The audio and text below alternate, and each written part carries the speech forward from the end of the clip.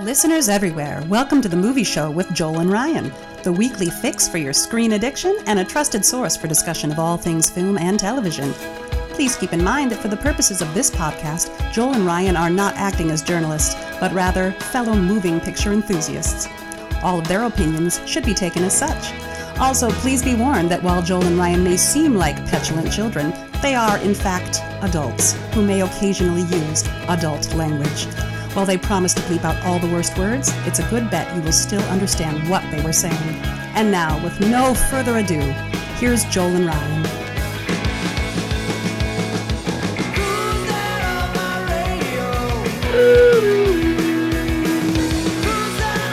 Oh, hello, everybody! And welcome to the Movie Show with Joel and Ryan. And remember, no matter, just go, and I will find you. Or we, I should say we. I mean, one of us will find you. If you're going to paraphrase it as terribly as you did, you really need to at least hit the "I will find you" catchphrase. So I approve of how you did it originally. Okay, yeah, that's what I figured. I'm like, it's gonna not make sense if I say it. I'm sure it didn't make sense to 92% of the people. But at least somebody got it. Because when you came time to hit the catchphrase, you at least got that part right. Good job. Yeah. Thanks. That's what I'm here for. We just prop each other up on the Movie Show with Joel and Ryan. Absolutely. And you, dear listener, we thank you. And you know what? We're here to prop you up. Yeah. Because you listening to our show, that makes you a great person. It's our whole reason for existence. Taste. Yeah. You get a chef's kiss, dear listener. If you did a podcast in the forest and nobody was there to hear it when you chopped it down. Actually, that doesn't make a lot of sense either. Important. The point is, the listeners are important. No, that's true. And we thank you for listening to the Movie Show with Joel and Ryan. And I am Joel. And I'm Ryan. I'm actually a little ashamed to admit that at this point, but whatever. We're on to bigger and better things on the show. We are indeed. Today it is OG style movie show, just the two of us, and we're going to be talking about one of Ryan's favorite directors of all time. I mean, I like him too, but I mean, he's in my top 50 or so. Top 50. Yeah, he's not one of my absolute favorites.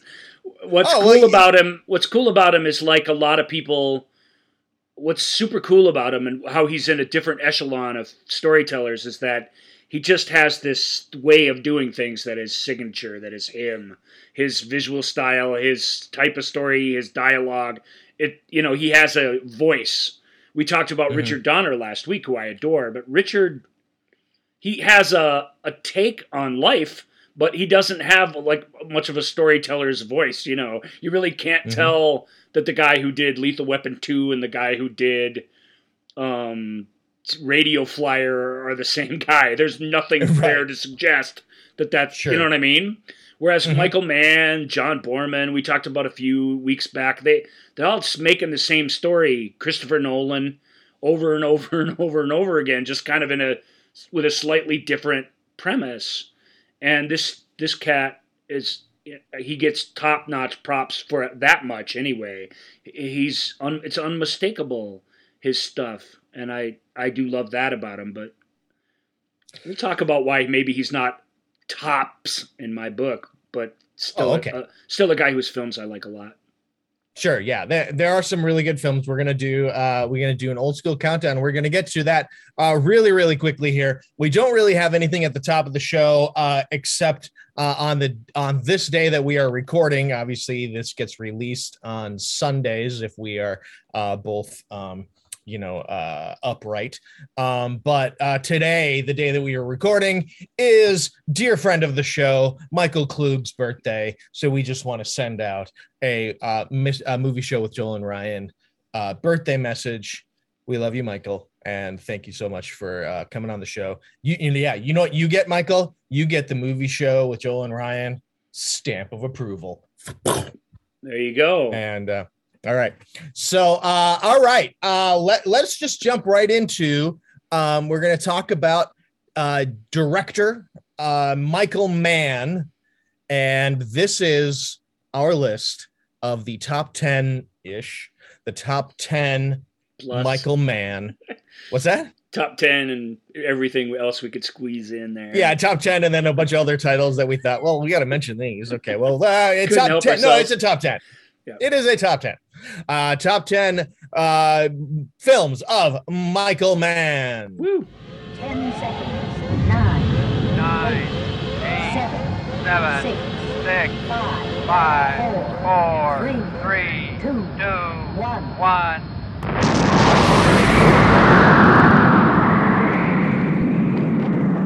It is a top 10. That's how we sequenced it. We might come to regret that later. I've been enjoying these where we've, where we go through them chronologically and then just rank them at the end or whatever. I think that's easier.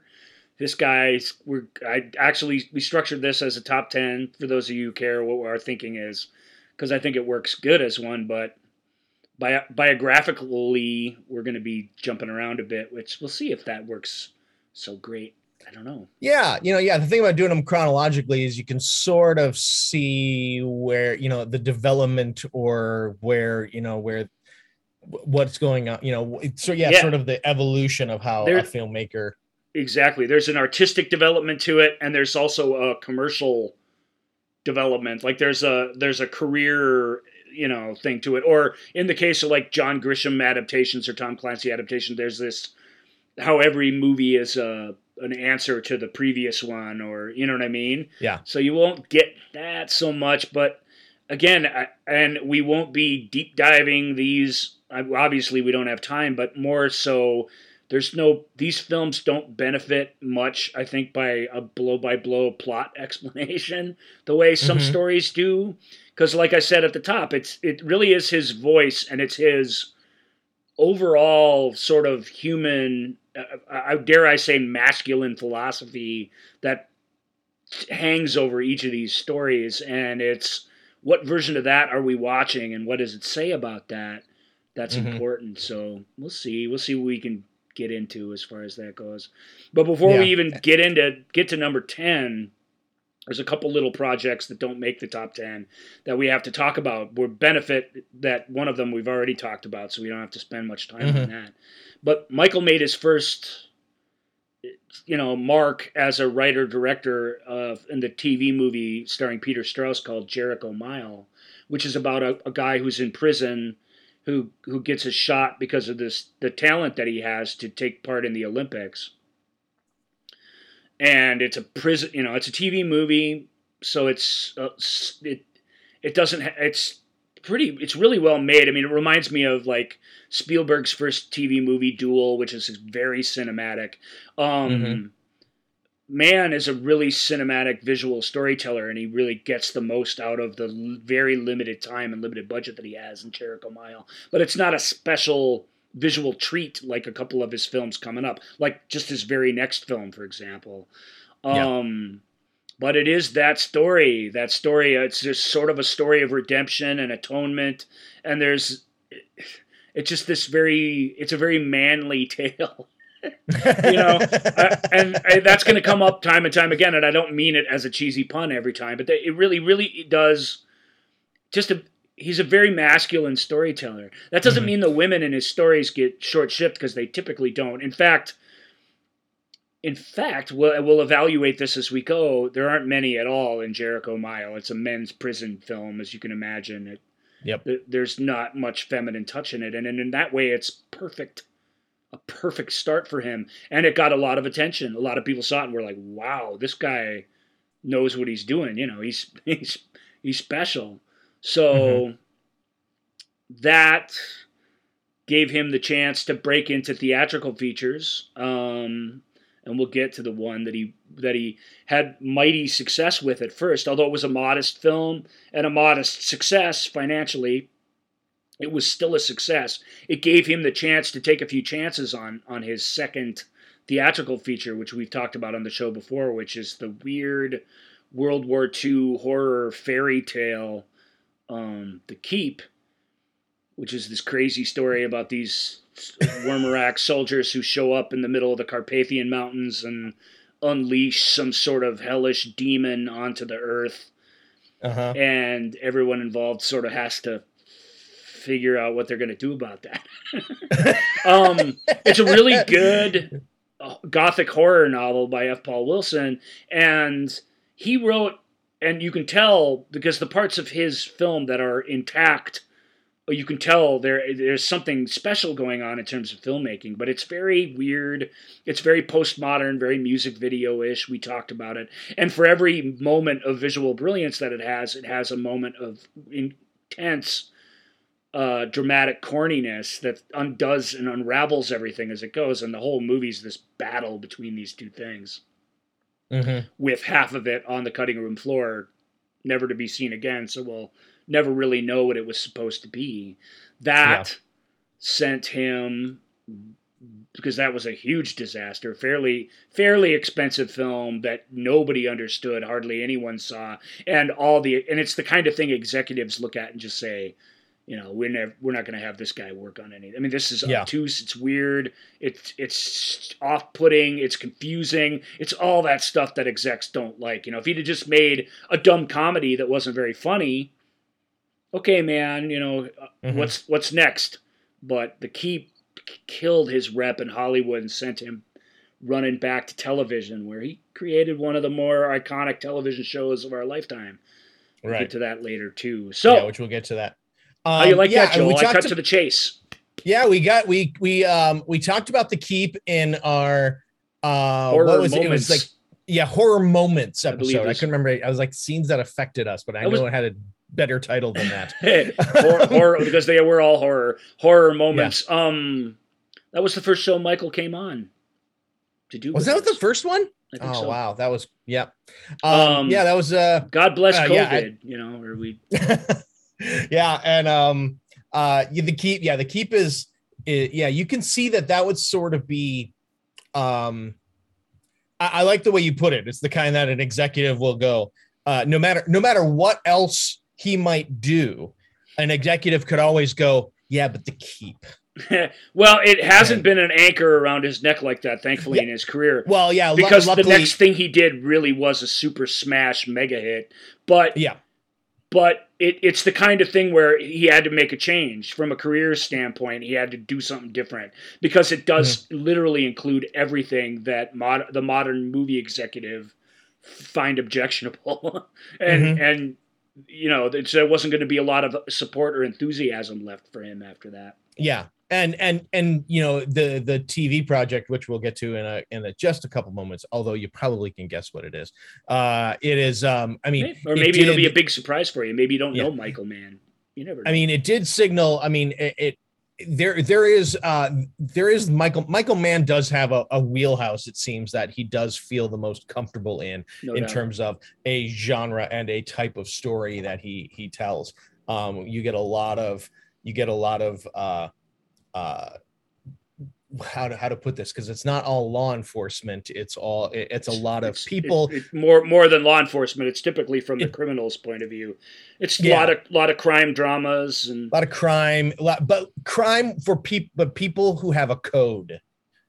And I think that's that plays into a lot of Michael Mann's films. No doubt. Let's jump to number 10. Since we mentioned Jericho Mile and The Keep, and I do want to, we're going to talk about one of the things is even after, The Keep sent him kind of running back to, as you said, well, he kind of had to go back to television. Had to do something, had to shake things up. Yeah. Even after he started making big hits again and hits in theaters again, he never shied away from television. He kept, he's the kind of guy who, pretty equally comfortable in both mediums. He was a very important voice in television in the 80s in particular. I think in the 90s and forward, his dabbling in television has been more as an advisor and an executive rather than as the main creative force. But he took to serialized storytelling, which he enjoyed. Same with David Lynch, who's the kind of the least television guy you would think. He liked that idea of, wow, you get to spend all these time with these people and you really get to take, rather than take them from the first act to the second act, whatever, this sort of regimented idea, which even as weird as Lynch's films are, they still basically follow that structure.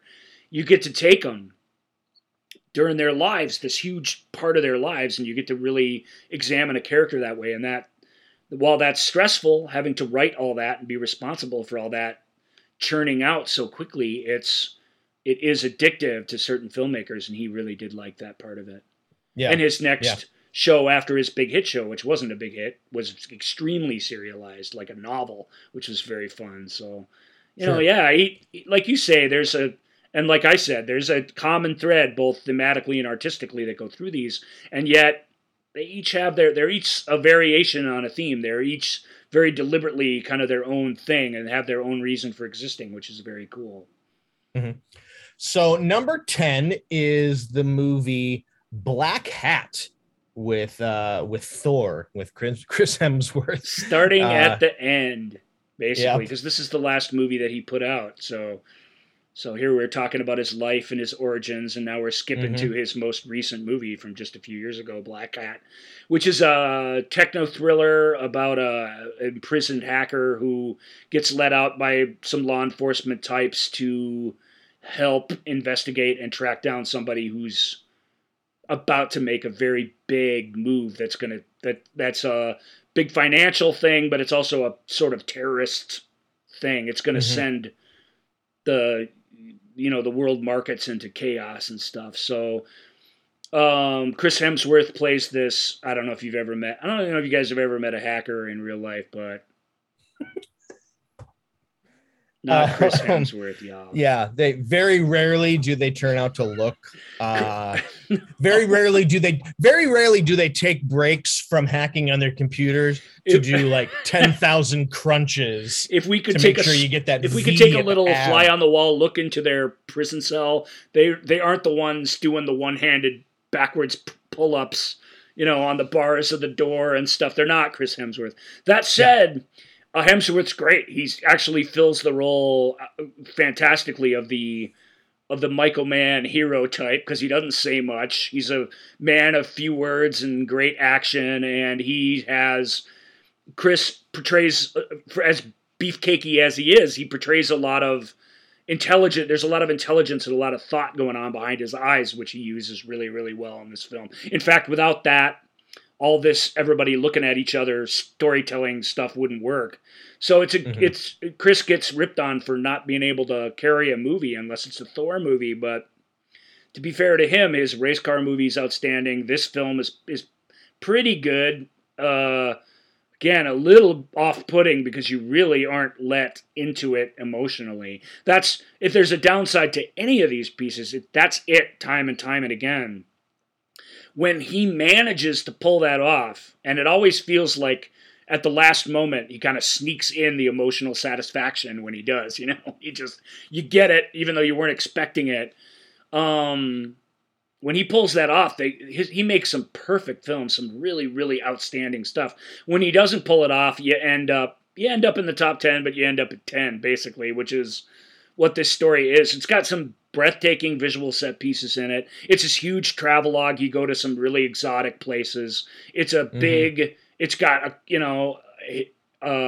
Michael has shot some of the more amazing car chases and shootouts in particular in film history. And the shootout in Black Hat, it's not disappointing. Lots of surprises and plot twists. It's not a bad movie. It's just not a great one. It feels very out of step, and it kind of shows that, because there was a pretty big break between his last movie and that one, and now there's been a even bigger one since that one till now to present where he doesn't have a movie. So it does show that he's a little out of step with modern storytelling, because there's not so much as a couple witty sayings, but there's just nothing to help you through the way movies and TV shows these days are designed to it almost like they can get away with more because they're being so audience friendly to you. And this isn't an audience friendly movie. It requires you do a lot of the work on your own, and that's not the style these days. They're all like that. Honestly, we'll get to more of them. And why? apparently Black Hat, he recut it and put out there was a recut version of it. Yeah, shown only in theaters though. You can't get that recut version. Well, there was one time, and then it was the only. Let's see, it was only at a film, the Brooklyn Academy of Music. It only played once as part of a retrospect, and then FX had it exclusively on DirecTV. Oh. So you had to not only have FX as part of your package, it could only be on the DirecTV version of it. Yeah, and that's great. That's a good way to make sure that everybody will see that. Good job. That is of all the movies to go. I'll just tell you, I've read a lot about that because I wasn't able to see it, and I was curious to what he changed. Yeah. So I've seen an interview with him explaining why, and it sounds like a good idea. Like he put a lot of plot up front so that you were explained a little bit better what was happening and less was revealed to you. So it made you, the audience member, have to be less patient. And I don't love that in theory, but it may make for a stronger film because the film really does slowly reveal everything to you. Character, plot, all of it. But the cut is not the problem with that movie. That movie's emotionally standoffish and just intensely emotionally standoffish. And as I say, that's just not the style these days. We'd rather have piles of superficial emotion than no semblance of it. You know, right. And it's not that it's not an emotional film. He has emotional reactions, but the reactions are inquisitiveness and rage and revenge. They're not the connections between people that we find important in our films.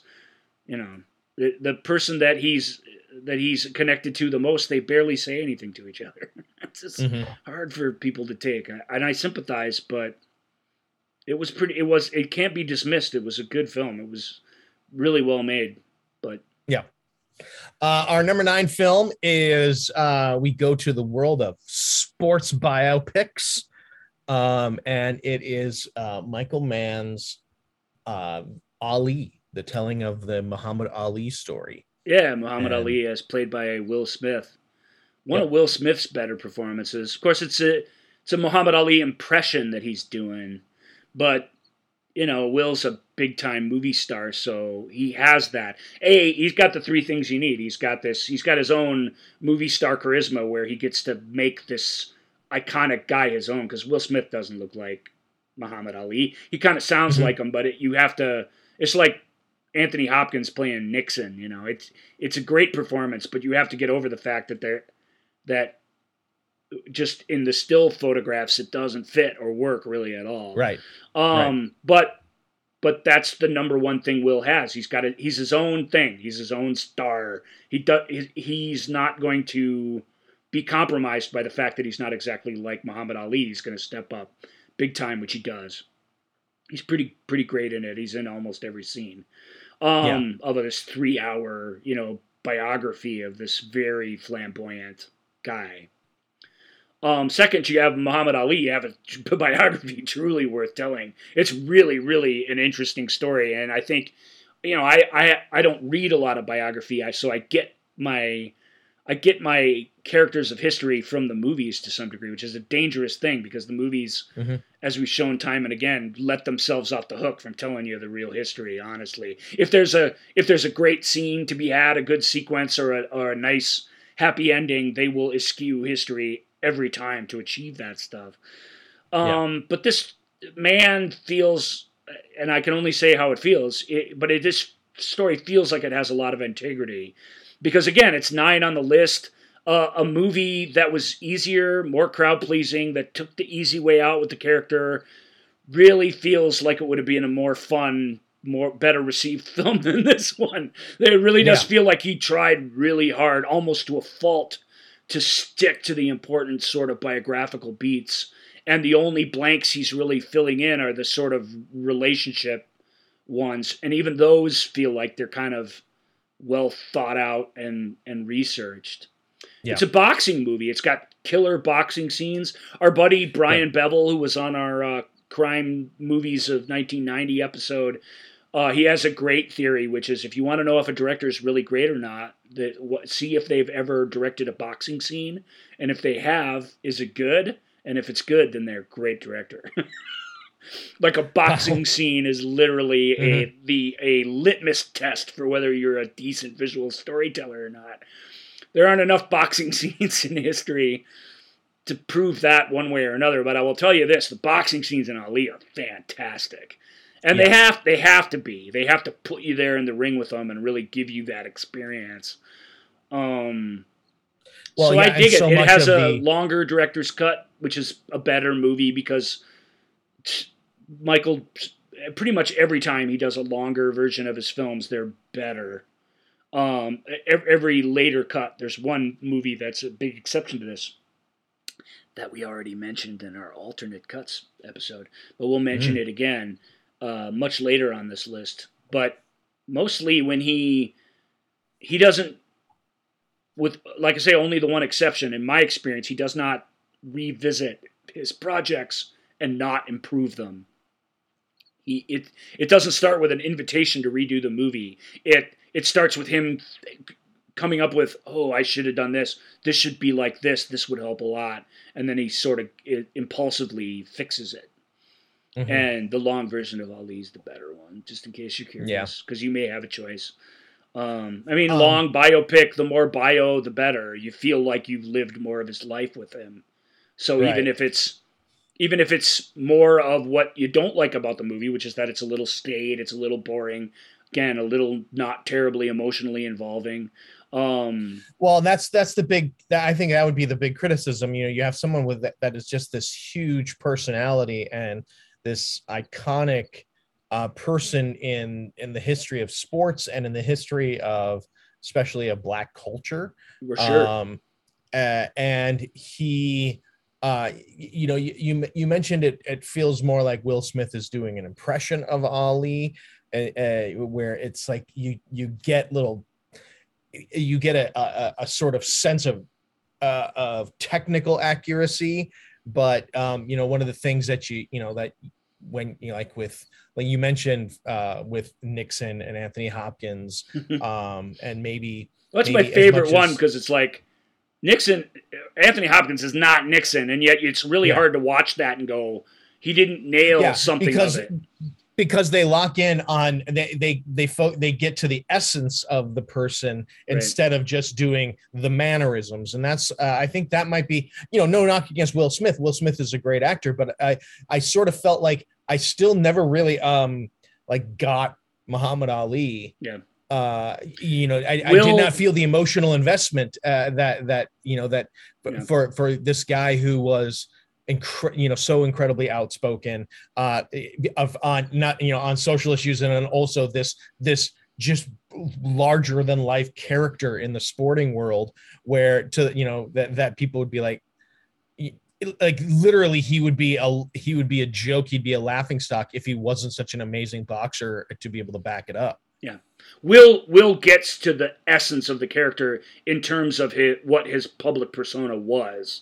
And, sure. And that's what a movie star brings to the thing.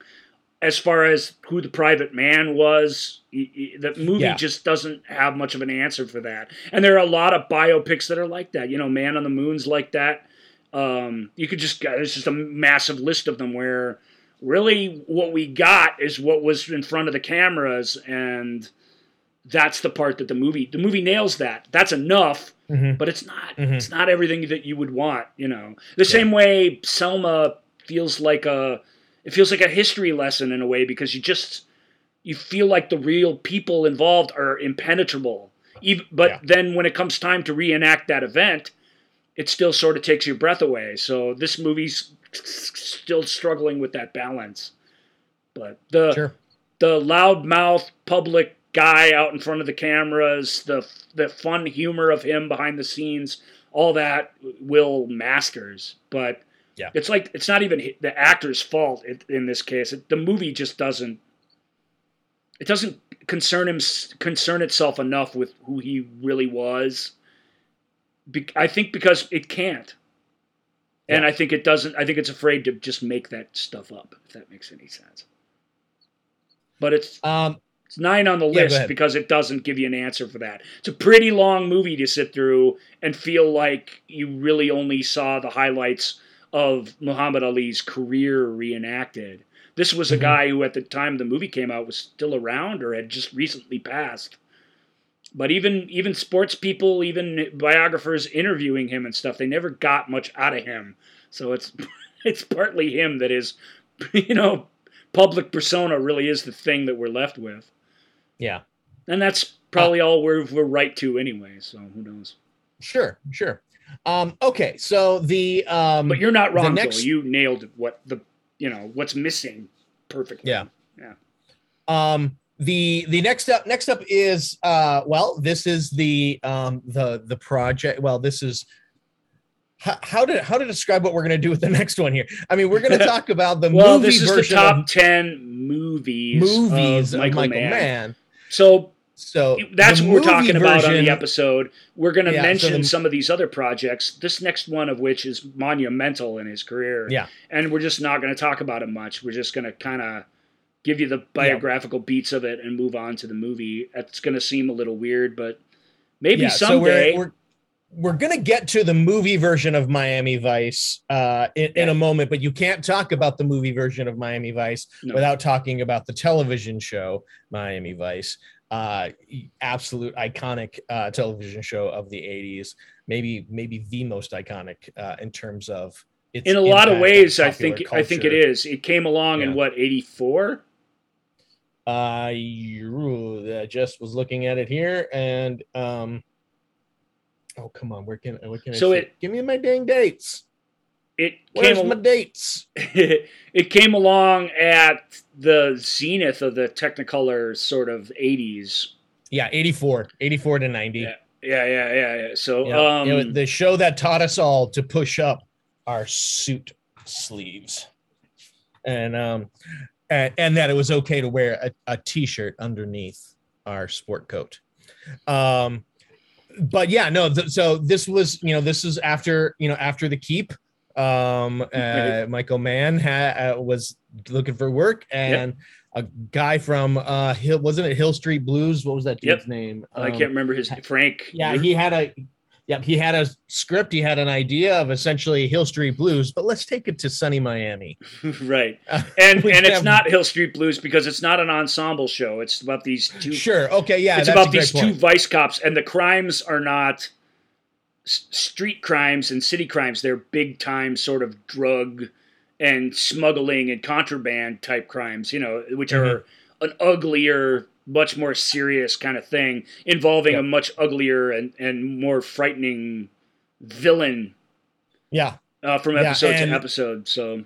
And again, something, the whole idea of drug culture, and especially things like cocaine and heroin and stuff, that was especially cocaine. That was the 80s.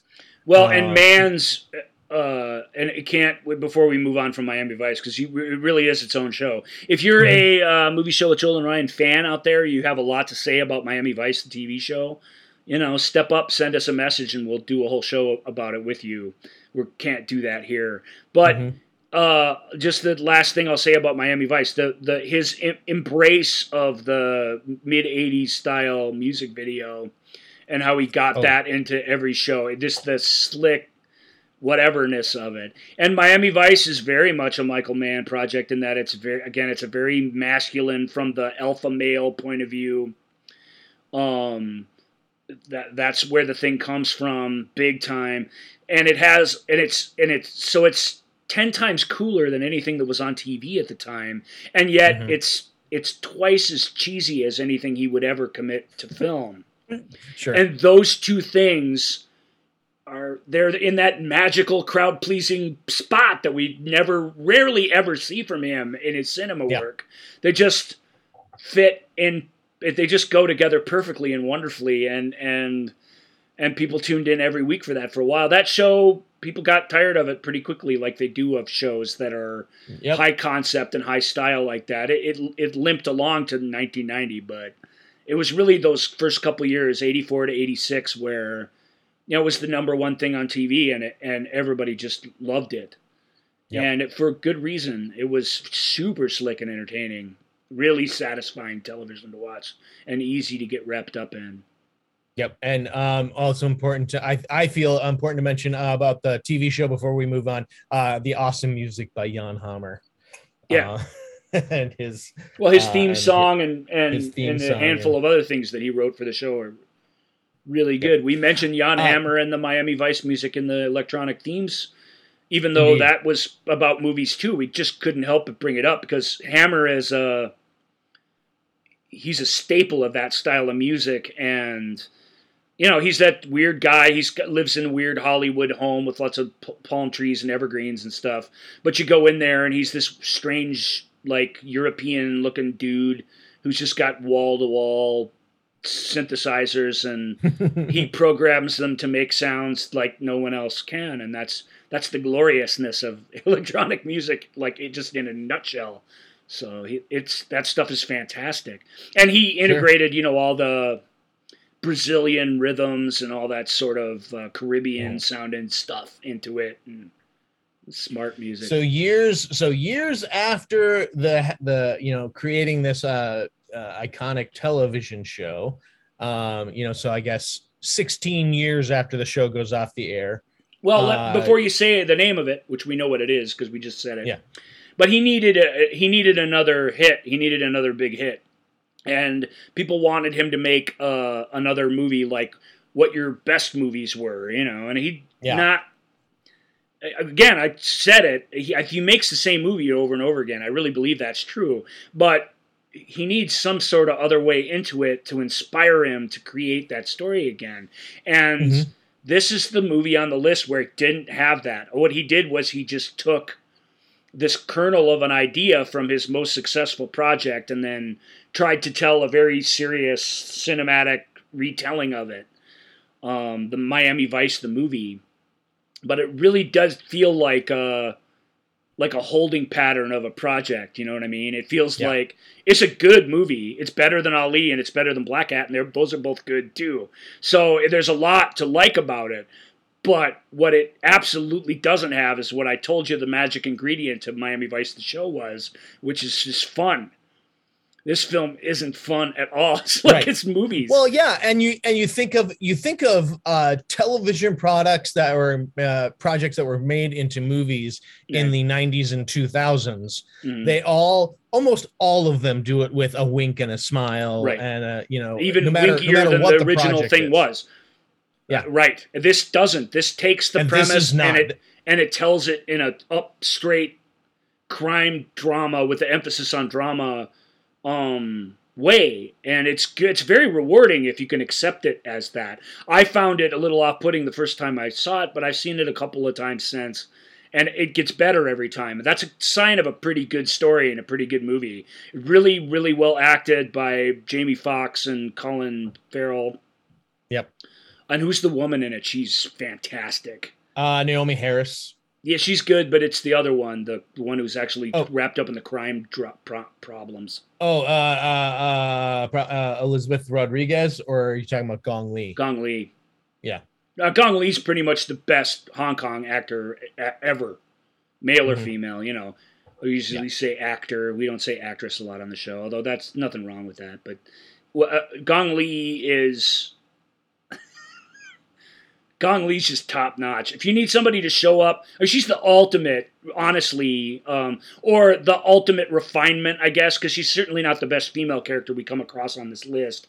But she's the total ultimate refinement of a Michael Mann, mysterious, gonna make you change your whole life and make you take every risk you never dreamed of type of lady. And she just does it by doing so very little. And I know that maybe doesn't sound interesting, but I just gotta tell you, Gong Li's just special. She's just a really, really special actor. Yeah. You cannot go wrong, even in her dumbest movies, Hannibal Rising, and there's a list of them. She's not in only good things.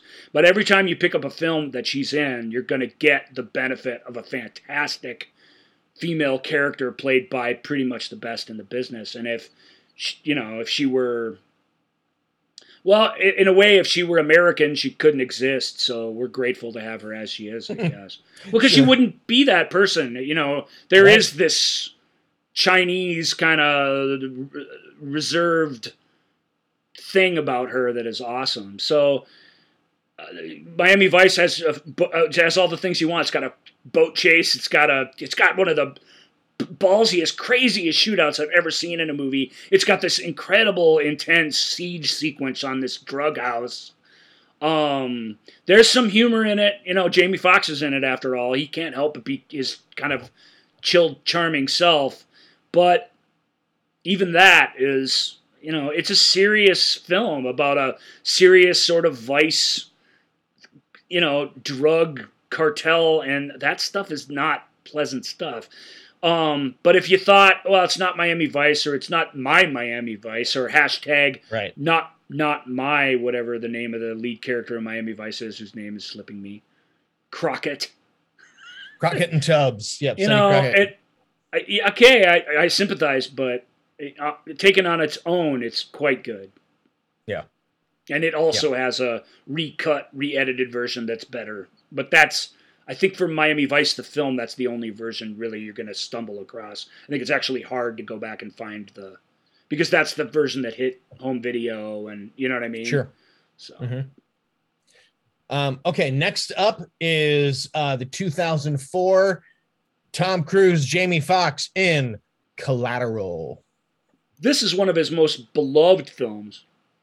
It's a little low on my list film because I think that the Tom Cruise yappity yap sort of bad guy is not in keeping with what man's strengths are. Even though it's a really fun role for Cruise, he doesn't play many stone cold assassins in his career. He really is the bad guy in this. Mm-hmm. I don't think it's a spoiler to say that. He basically is in town with a few people to kill, and he takes this cab driver hostage and takes him on his mission with him, and Fox plays the cab driver, and it's this sort of impossible situation for him. He's unmatched by this super assassin guy. I think in this scenario, I think part of the reason people love it is because Cruise's monologues and stuff, this crazy, egotistical, psychotic guy that he plays is super entertaining, but it does, the whole movie does feel, at least to me, like a bit of a put on. I have it at this spot, like I have it above what I think are the lesser movies, because it's a fantastic movie. I believe it's his biggest hit movie. I think that Michael Mann, Tom Cruise, like, connection, like, is the thing that made it a huge, huge hit and allowed him to make his next few films, which were, he kind of made them however he wanted, which was his reward for making a big hit for Paramount. Paramount even asked him if he wanted to recut The Keep when this had premiered, because it was the only other property that they owned of his. And he said no.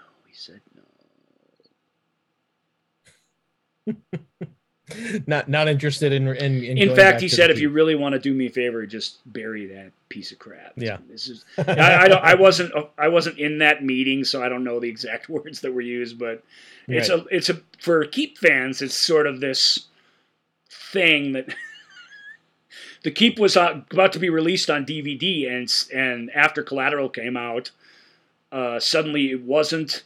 And all this stuff that we'd been hearing about them trying to sort of put it back together again just all went away. And it just makes us all very sad, but whatever. Yep. So I also blame Collateral for that. So maybe I have it a little lower than some folks would, just for that purpose alone. I don't know.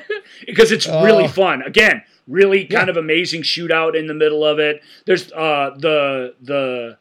you have to like that sort of character. I personally really, with only a few exceptions, don't like a super chatty villain. I find the more they say, the less scary that they are. But this film proves that if you do it right, it doesn't have to be that way, because Cruise's character's turns, his turns from the friendly, jokey, whatever guy to the psycho killer guy are jarring and surprising and effective. So it works in this movie. But that's still what it is. It's a couple of really super chit-chatty dudes on this really awful bender together, basically in the nighttime. And it's L.A., right? It must be. It's very L.A. He's only in L.A. for a day. Only a day? Oh, right. Yeah, Oh, that's the what he catchphrase. tells him. Yeah. It's only, yeah, I mean, I just remember that when he says, the catchphrase was, the tagline was, "It started like any other night."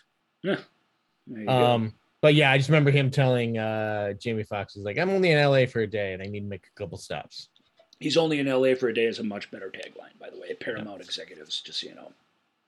And it's right out of the movie. I do find it well, interesting, I guess. But like all the kind of all the people that they were looking at for the film, before it eventually, became Tom Cruise and became Jamie a Foxx. Cruise Wagner production. Yeah. But it was that that role, the Jamie Foxx role, was always sort of like all the people that are, a couple people listed here, they all come from a comedy background. So there was clearly an effort to try to make sure that when it's light, when we're supposed to be having fun, to really make sure that we get some people that know how to, like Adam Sandler was considered for that role. It was going to be Adam Sandler and Russell Crowe, which is not bad, with Mimi Leader directing. Not bad. Yep, that would have been interesting. Who wrote Collateral? Huh? Who wrote it? It was Stuart Beattie. Ah. He was Michael Mann, although he could have done his own pass at it, could not have written this script. It's very clear that it was done by somebody else, because even though it has the feel of the thing that he tends to make, these characters are just not. They didn't come from within him at all. And that's where the difference is. And it just shows you, if Michael Mann had written it, it would have always been a Michael Mann film. It was Cruise and Paula Wagner that brought it to Mann, and that's where it all sort of came together. So that's not typically how it is, and it makes the film a little different. And it made the film a big, giant mega hit. Like, whatever is missing from that easygoing, like just that easy entertainment that's missing from Michael's other works, it's in this movie. So that's why it was such a big hit. It certainly didn't shy away from the violence or any of that stuff, but it sure. got that rhythm of a fun entertainment thing right, which is pretty cool. Okay, next up is the movie from 2009, Public Enemies. What number are we on? What? We are at number 6. 6. No. Yep, Public Enemies. And we're also gonna, so Public Enemies, John, the John Dillinger, it's Johnny Depp is John Dillinger. That's the best way to say what the movie is. And Dillinger's a really interesting character from history, from the gangster era, from the Prohibition era. He's a fascinating one. And the guy, the Fed that was on his case, is a fascinating guy too, played by Christian Bale. Plus you have Billy Crudup playing J. Edgar Hoover, and Stephen Graham as, I want to say, Babyface Nelson. Yep. Stephen Graham. Damn. Stephen Graham is this British guy who's always playing these American gangsters, because he really does have that young De Niro sort of just he's stunning. Without spoiling it, this is a spoiler, I guess, but Babyface Nelson's death scene in Public Enemies is one of the craziest, most horrific and yet beautiful things in all the movies. I don't know quite how to explain it. It's just gloriously choreographed, almost romantic thing that is also horrifically violent and feels very believable. That's where Michael Mann lives, where those two things come together. And that happens several times in this. Marion Cotillard plays the love of Dillinger's life. Billy Frechette. Again, just really outstanding. A really outstanding actor in a very interesting role. We talk a lot. I don't think there'll ever be a Michael Mann movie that has like a heroine or a woman at the center of it. But these ladies, and they're almost corny. They're the opposite of corny in that they're not there to serve this sort of cheap Hollywood purpose. But at the same time, they tend to be like Gong Li, this woman, their couple coming up. They tend to be these perfect, worshipful, beautiful, articulate. Like they don't feel like real people. They feel like these female ideals. And that's a trap. That's not the worst trap you can fall into as a male writer, but it's still a trap that we have to acknowledge. You're not really, you're writing them to the point that they're almost not a person. They're some statuesque thing. It takes a really good actor to show up on set, like Cotillard, like Lee. These are as good as there are, to bring some sort of soul and vulnerability and actual personhood to these saints and, people that he creates. Yeah. And Marion does it as good as anyone ever has. She's really, really outstanding in the film. And it's just got a whole ton of really great character actors and stuff at every step of the story. It's weird. It was a little off-putting to me at first, although I've adjusted because so many more things have been made this way since. But it's this old period Prohibition gangster film that's shot on super digital style cameras, and that was tough for me to take. That what I've called in the past that sort of surveillance camera video style mixed with a period drama, which you expect to be fuzzier and gauzier, something softer somehow visually.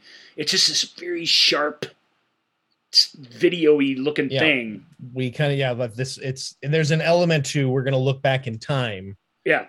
That a director can do with the visuals. Right. I assure you, he didn't choose that way of doing it. He could have done the movie any way he wanted. He chose that for a reason, but I think for your average moviegoer, I don't think you'll care. But for movie buffs like us, when we were watching it, we were like, that's weird that he did it like that. Mm. But it's great, and it reminds me, there's a similarly great movie, it's even more low-key, but with Brad Pitt, called The Assassination of Jesse James by the Coward Robert Ford. Mm-hmm. And that movie's about the celebrity of being an outlaw, and Dillinger is very much about the celebrity of being an outlaw, too. There's this fantastic scene where he wanders into a police station where they're working on his case, and he just walks along. He just walks by all the cops in the place and sees his big board, or whatever you would call it, this giant billboard with all the pictures of places he's been and the yarn. And the links and everything. Yeah, exactly. All the stuff. And he just kind of watches his whole crime career go by in front of him. And he's standing there doing it with these cops walking by. And of course, today, you couldn't have that. Everyone would know who you were. There'd be thousands of pictures of you. In these just sort of represents the last era of America where it's possible for you to be this crazy thing and have nobody recognize you on the street. And where you can create this myth that permeates, and that's why these gangsters were like mythical figures, is they the crimes that they committed, unless you lived in the city, you read about them, they didn't really affect your life. And so they became the comic book characters of the time. And that's why they all, Pretty Boy Floyd, like the whole list of them, that's why they're all still remembered today. And all remembered for their most superficial, they're all nicknamed for their most superficial categories. Pretty Boy Floyd is being seen hunted down by Christian Bale's character early in the film, and he has this thing where he says, why do people call me that? And it's because he's this gorgeous teenage matinee idol looking dude, Like he's played by somebody pretty famous now too, and it was less famous at the time. Find it here. Pretty Boy Floyd. Channing Tatum. There you go. Yeah. So it's not a Channing Tatum movie. He's only in the movie for a couple minutes, but this is early Tatum. But it's great. It's a great moment for Channing. He really nails it. Because it is about that. There's something behind Tatum's eyes when he's lying there in that field, breathing his last breath, where he doesn't get it. He doesn't get his own mystique. You know what I mean? Mm-hmm. And if he ever did, he really doesn't now that he's been laid low. And it's it's about that. It's about these guys and their personalities and what drives them. Gillinger, and that's why he's the perfect old school gangster for Mann, is because he, as Joel pointed out, he really had a code, very much had a way of operating that was, because he could shoot him up with anybody, but he didn't like shooting people. He didn't want to shoot hostages. He didn't hang out with psychos. And if he ended up with one, he didn't tolerate them for very long, because he just knew that however folk hero he could be to the public, that had its own value when he showed up at a certain bank. Partly, I think he just wasn't psychotic and didn't want to kill anybody, but there was more to it than that. He recognized the value in being something of a gentleman highwayman of his time. Yeah. His apprehension, his final moment in the movie, I mean, every second of it has been preserved throughout history. Who all the players were, where they were on the street. It's one of those things where from that time, the lines really aren't very blurry. This stuff has all been told. Where he sat in the movie theater, what movie they were watching, every single thing about that has been preserved in history, and it's all recreated by Mann really brilliantly. And Joel said, because this is pretty much my list and not Joel's, Joel said to me last night, we'll just go with your list, blah, blah, blah. But, the only one I would do differently is I would certainly have Public Enemies higher. Yeah. I think that's not by much. But I haven't seen our number 5 film. And I mean, and our number 4 film is fine. I like it. It's a great film. I just would put it a little higher. So I probably would. For me, it's weird. Collateral early should be the leaping off point, because that's where his movies get really rather unimpeachably good and stay that way till the end. But for me, the leaping off point is here. It's I was riveted by Public Enemies. Me and my dad went to see it, and there was this obnoxious guy sitting in front of us on his phone the whole time, and we still were riveted by it. Just really amazed by the whole thing. And I still feel that way when I see it. So it's a great role for Johnny Depp. He played so many cartoon characters in the Tim Burton films and the pirate movies. And this guy is larger than life in a lot of ways, but he has to be a real person that appears on screen in front of us, or the consequences for what happens to him and the people close to him wouldn't mean much to us. And it's one of the few modern roles where he really pulls that off. Very this is like, the commitment with which he brought to Donnie Brasco is what he brings to Dillinger. Yep. And this that very lived in, just very embodies this guy. Now you also have mentioned here Crime Story, which is a show I'm not familiar with. Well, Crime Story was that was the other TV show that he did after Miami Vice became a big hit around 87 or so, I want to say. And Wise Guy was on TV at the time. 86 to 88. Yeah, so Crime Story's got 2 seasons. It's like this. It's not connected really to Public Enemies, except that it's a vintage Prohibition era crime story. That's where it takes place. It stars Dennis Farina. And do you have it in front of you? Who's the other main actor in it who's fantastic? Anthony Dennison. Anthony Dennison, who I wish was in every show. One of my absolute favorite actors of the 80s. And I just feel like he just kind of disappeared. And it sucks because he's spectacular. He's really, really good in really, really good in Crime Story. He was really, really good in Wise Guy when he took over for Ken Wall for half a season after Crime Story wrapped. He's just an outstanding leading man, and of course Farina is what he is. Dennis Farina, we'll talk about him, I think, either in our next movie or the one after that. Dennis Farina, his career started at being a law enforcement consultant for Michael Mann on a film. Oh, sure. That Michael Mann discovered him, if you will, and started putting him in his movies. And as he appeared in his movies with slightly bigger and bigger roles, he showed himself to be a really spectacular actor, and really got to prove that in an awesome career of acting before he passed on.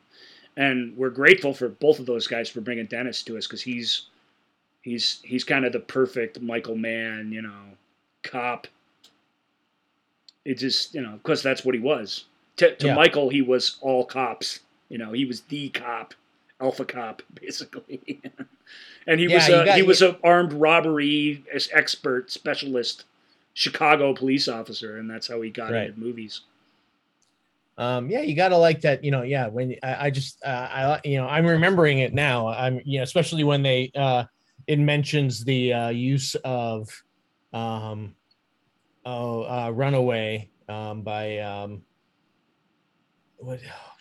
where is that? I was just looking at it. Oh no.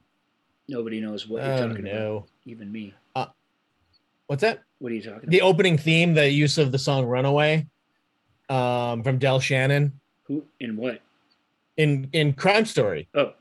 Oh yeah, that's right. I'm like, I remember that show now. Yeah, I'm sorry. That's like that's like, oh yeah, I remember that. I don't remember the show very well, but I love the idea of it is nice. You get this, you have a mob boss, you have a cop, and they're, for some reason, they just want to destroy each other. Yeah. And and that's pretty much what they get to do. Yep. And it is. It's a really good show. If it had only lasted a half a season, we would lament it as one of those shows that was the best thing ever that just got canceled prematurely. But it lasted 2.5 seasons, so it lasted just long enough to start not getting good anymore, which is kind of the perfect time for something to go away. It's a good show, Crime Story. If you catch it streaming someplace and you don't mind watching something in Academy ratio and standard definition, which takes a little getting used to after all these years of glorious HD that we've had on our TVs. Mm-hmm. But it's worth your time. It's a really, really good character show and has really, really well done period stuff in it, cars and costumes and stuff. It's really awesome. Guns, if you're into that.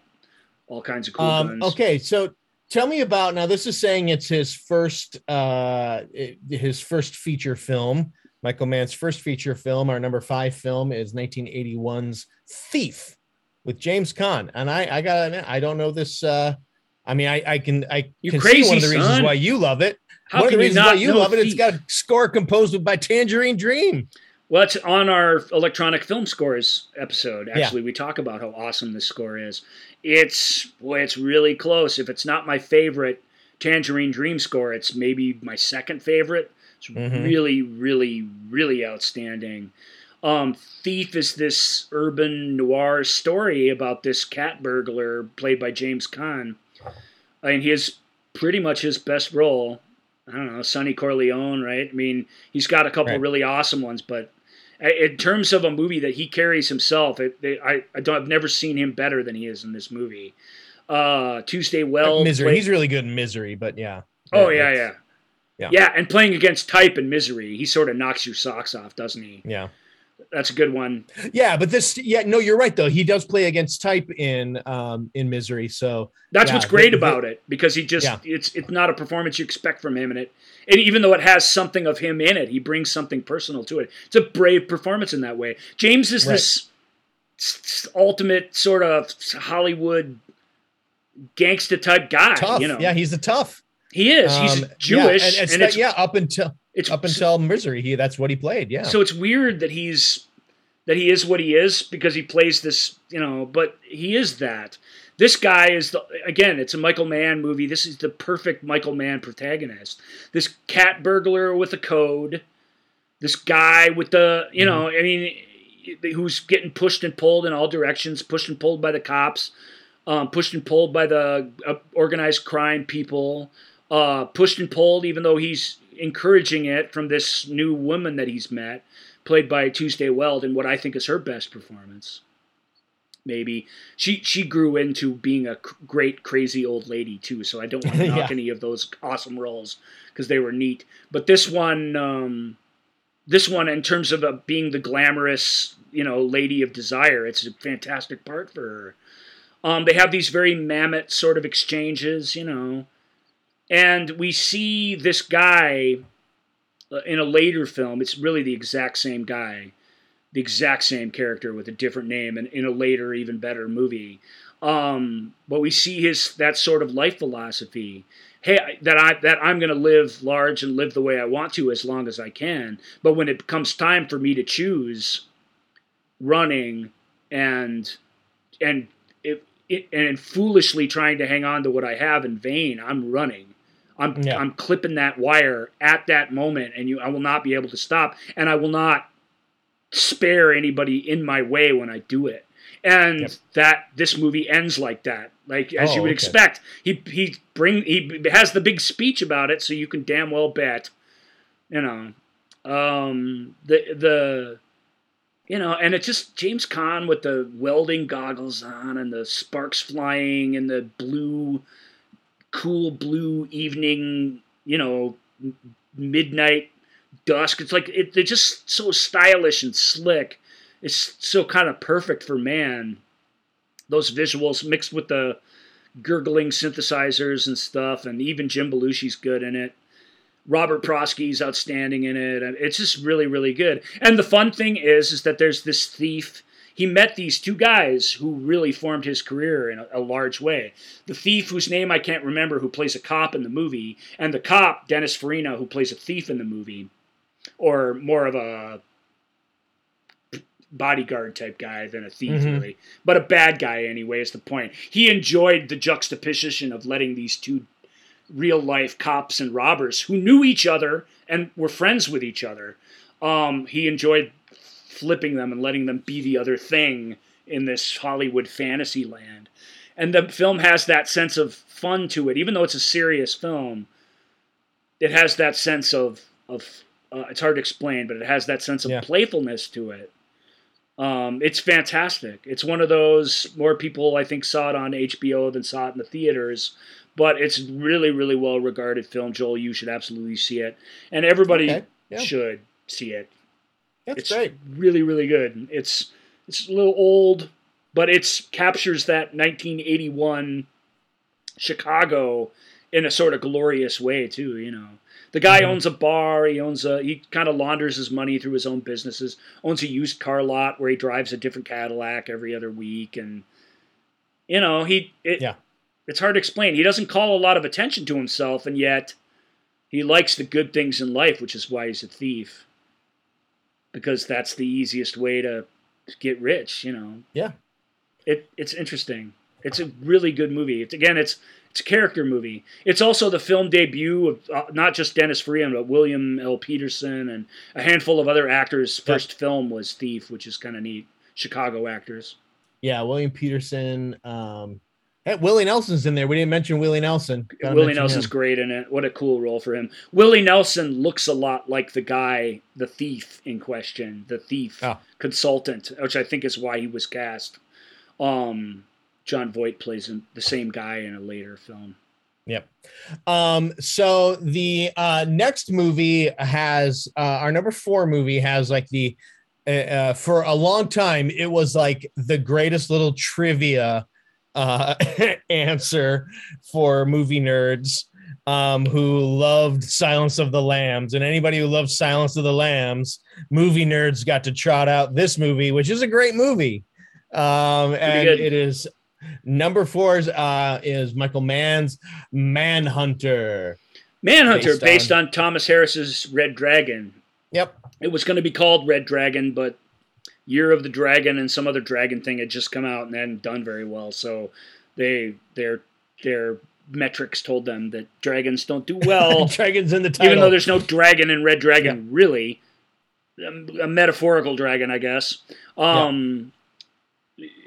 They changed the name to Manhunter, which is not a bad name for it, to be honest. Thomas Harris's Red Dragon's really great. It's not... This film was obscure in 91 when Silence of the Lambs came out. It isn't anymore. It's been adapted now a couple of times. This one's really well regarded. It's really high on this list because this was the film this was his step back into cinema after Miami Vice was a massive hit. Thief was the movie he made that put him on the map and allowed him to make The Keep, and then The Keep's the movie that sent him crawling back to TV. When he was allowed to make another film, because Miami Vice was such a hit and he was back in vogue again as a storyteller, he made Manhunter, and it was produced by Dino De Laurentiis. And it's great. It's hard to imagine Thomas Harris's novel being adapted much better. It's got really pretty great performance by William Peterson in not his debut performance, but one of his early performances. He's quite good in it. Again, Dennis Farina's in it. And Brian Cox plays Hannibal Lecter in it pretty effectively, I have to say. But it's a weird story that, in every way that Silence of the Lambs is grungy and has this dark, dirty brick, sort of old-fashioned, old-world-looking feel to it. Manhunter is this ultra-slick, white-walled, mid-'80s chic, strip lighting. Like, it's everything about 85 that was slick and whatever. It really feels like a weird 1985 time capsule because of that. Same way Miami Vice does, but even more so because the fashions, the music, everything is so exaggerated, so exaggeratedly 1985-86. But it's a really good story if you're into serial killer stories, or if you've only seen the we won't call it a remake, but the second film, Red Dragon, that Brett Ratner made. You owe it to yourself, I think, to see the Michael Mann movie. It's different, but it's very, very cool. Yeah. Really involving. The big finale with In-A-Gadda-Da-Vida blaring out of the speakers and stuff. And it's more style than substance for sure, but there's enough substance there to justify all the style that it throws at you, and that's what's so cool about it. Tom Noonan, Joan, our favorite ever's name. Yep, Joan Allen. Joan Allen in a very early performance. Again, another Chicago actor. That's not an accident. Michael Mann is a big time Chicago guy. It's good. Manhunter's really, really good. And if you haven't seen it in a while, it's worth checking out again. And if you've never seen it because you feel like you know the story, because Hannibal tells the story again, the TV show, and Red Dragon tells the story again, I get it. It's the same story, hasn't changed, but it's still really worth seeing, I think. Thomas Harris's novels is really, really good, too. Red Dragon and following Silence of the Lambs, those are as good a crime novels or hunt the killer novels as there are. It's easy to say that since they're big hits or whatever, but it's okay to say it because it's true. It just our sense of familiarity with it, or a sense of the cliched sort of Hannibal character going a bit off the rails, doesn't change the fact that those are really, really good stories, and they were turned into really good films by really good filmmakers. So. Our number 3 film, I gotta admit, I always forget that this was directed by Michael Mann. It does feel like him, and yet it is a step into a whole nother world. Yeah, too, it's just because it's like, oh yeah, it's just like this feels like for some, Ali, even though it's not a crime film, it's this. I don't know. Ali feels like it's somewhat more in line with the other.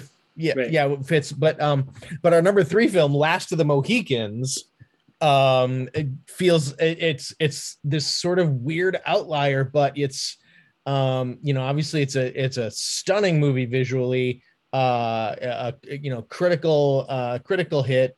It's based on a novel, so it's not Mann's characters that you're experiencing, but the characters are very intense, very masculine, men of few words, like that sort of thing. I mean, I can see why it appealed to him, because it really does feel like the kind of story he would tell, just in a very undocumented, both in literature and in film, era, the era of the French English, sort of Canadian, upstate New York territory wars, while all of the East Coast Native Americans were sort of getting pushed to the frontier. It's a really interesting time in history, and his characters are really sort of fascinating. And him and Christopher Crowe, I don't know whose idea it is. I suspect it's Mann's, but I don't know. Two really, really good writers. Christopher Crowe is top-notch dude. Collaborating on this thing. And what they did is they swapped there's two Native American / colonial women relationships in the film, and they switched them so that the two alpha male and alpha female and the beta male and beta female would be together instead of having it all complicated. Mm-hmm. And it's brilliant. I've read this book, the James Fenimore Cooper novel, which is a bit of a tough read because it's, again, and not because it's not a compelling story, because it's great. It's more because it's just this thick, dense sort of period language that I struggle with. But it's great and it works great, but the movie almost is better. Like, that decision is like a decision someone somewhere along the line, this has been made into a movie several times, should have made already. Mm-hmm. Like, the author should have made it. It really feels that right. That Hawkeye, the main character played by Daniel Day-Lewis, and Cora, the main woman played by Madeline Stowe, both at the tip top of their game, at least in terms of Hollywood glamour and sort of period awesomeness. The Thing works best of all because it's got tons of period adventure in it, lots of brutal murder, lots of brutal, loud, incredibly loud, Oscar-winning sounding warfare. Just great cast of characters, a fantastic villain played by Wes Studi in an Oscar-nominated performance. Just a fantastic actor in a career-defining role. And it's got Daniel Day-Lewis, got kind of the best actor of his generation playing this matinee idol hero, which is really fun to see because Daniel only did that the one time that I'm aware of.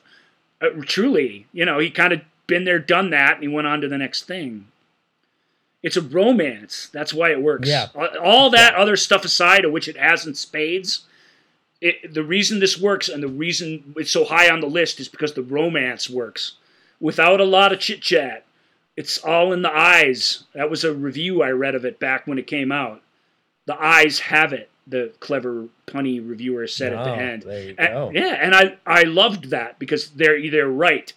These people fall in love with each other just by staring longingly at each other. And it's awesome. And it completely works. You completely buy into it. Yeah, it's kind of, obviously you could say that the movie Titanic follows this sort of thing. It's you have this giant sweeping epic of a film that's just the backdrop to a romance. The same way, Titanic is this giant megalithic event. You could look at it the other way, which is that the romance in Titanic, or the romance is particularly in Pearl Harbor, which is the biggest Titanic ripoff that there is, are the excuse to tell the story of the disaster. That's the human thing that we're gonna hold on to. In Fenimore Cooper's novel and in Mann's movie, it's more organic than that. This weird romance happens in spite of their differences, in spite of the world that they're in spite of everything. There's nothing perfunctory about it. And it happens, like I say, in ways where it isn't one guy convincing a girl or a girl convincing a guy or a dude. They do sort of save their lives, but even that's not played in a super heroic sort of way, and they're immediately at odds with each other after they've done that. It's just beautiful, fascinating. The axe and bow and arrow and sort of hatchet violence is incredibly choreographed and compelling. It's an amazing movie, I think. I really do think it's incredible. And it was meant to be a giant 3-hour thing. And the studio said, screw this. It can't be like this. We're going to cut this up. And he said, well, give me a couple of months. It can't come out in the summer, but give me a couple of months and I will cut it. At least let me have a pass at it. Yeah. And it's one of those cases where you really kind of got to believe, because I've read the script for it and it's good, but you really kind of got to believe that Last of the Mohicans isn't the smash hit Oscar season film that it ended up being if it were 3 hours long. Because nobody in 1992, whenever it came out, nobody was making films like this. Braveheart was still years away, and the last time anyone attempted a historical epic of this type was decades ago, like the 70s, truly. Yeah.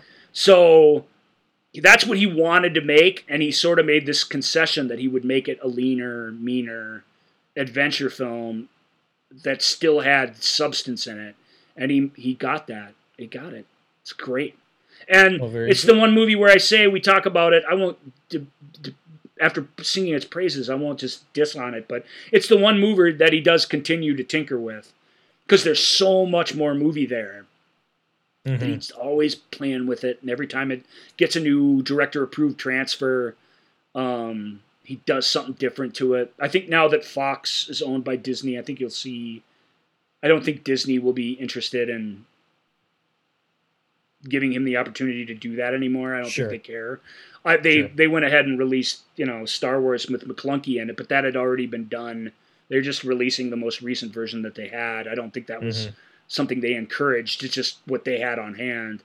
I just don't. I think they're less interested in that. As a matter of fact, I think whatever version of Last of the Mohicans is out there on Blu-ray or whatever is probably the last one you're going to get. So hop on it.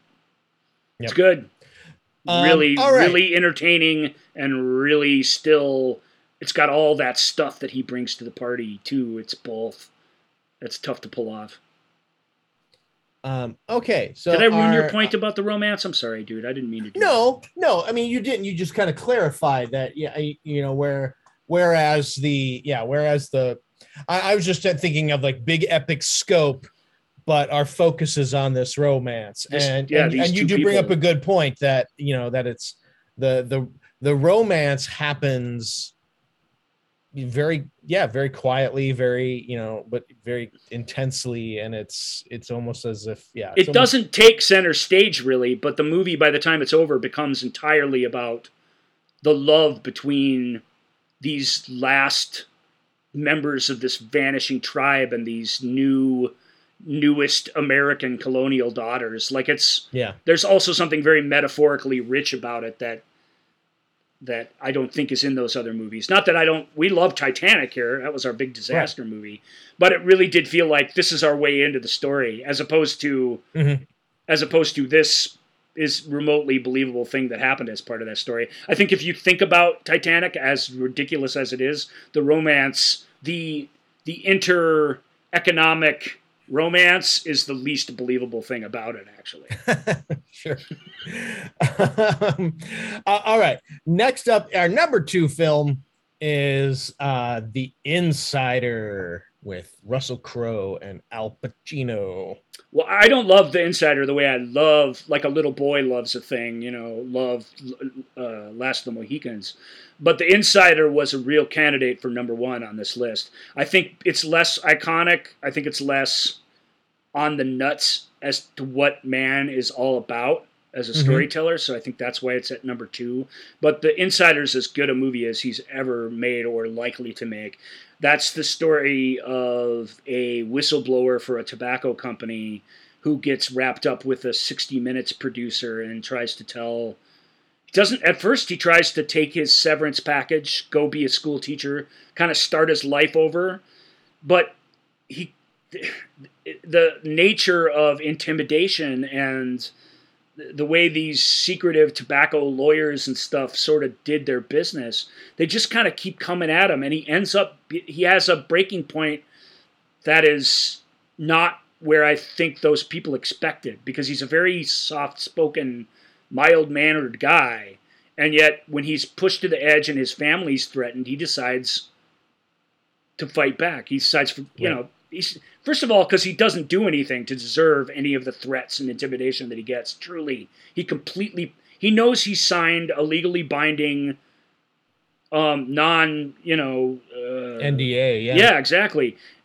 He can't talk about any of this stuff legally, so he doesn't intend to, and yet. It's just to systematically cover their tracks, this system of non-disclosure and secrecy just kind of beats at him in ways that he can't take anymore. And he turns to 60 Minutes producer, played by Al Pacino, and Al Pacino's very, very best late period role. I would also argue this is Russell Crowe's best performance ever on film too. He won the Oscar for it, rightfully so. Yeah, he's really terrific. He's really terrific in this film. All of his strengths as an actor, really, I mean, there's Gladiator and some other things, some other more movie star things, but all his strength as an actor really is in this guy, in this wonderful way, and you really do care about him.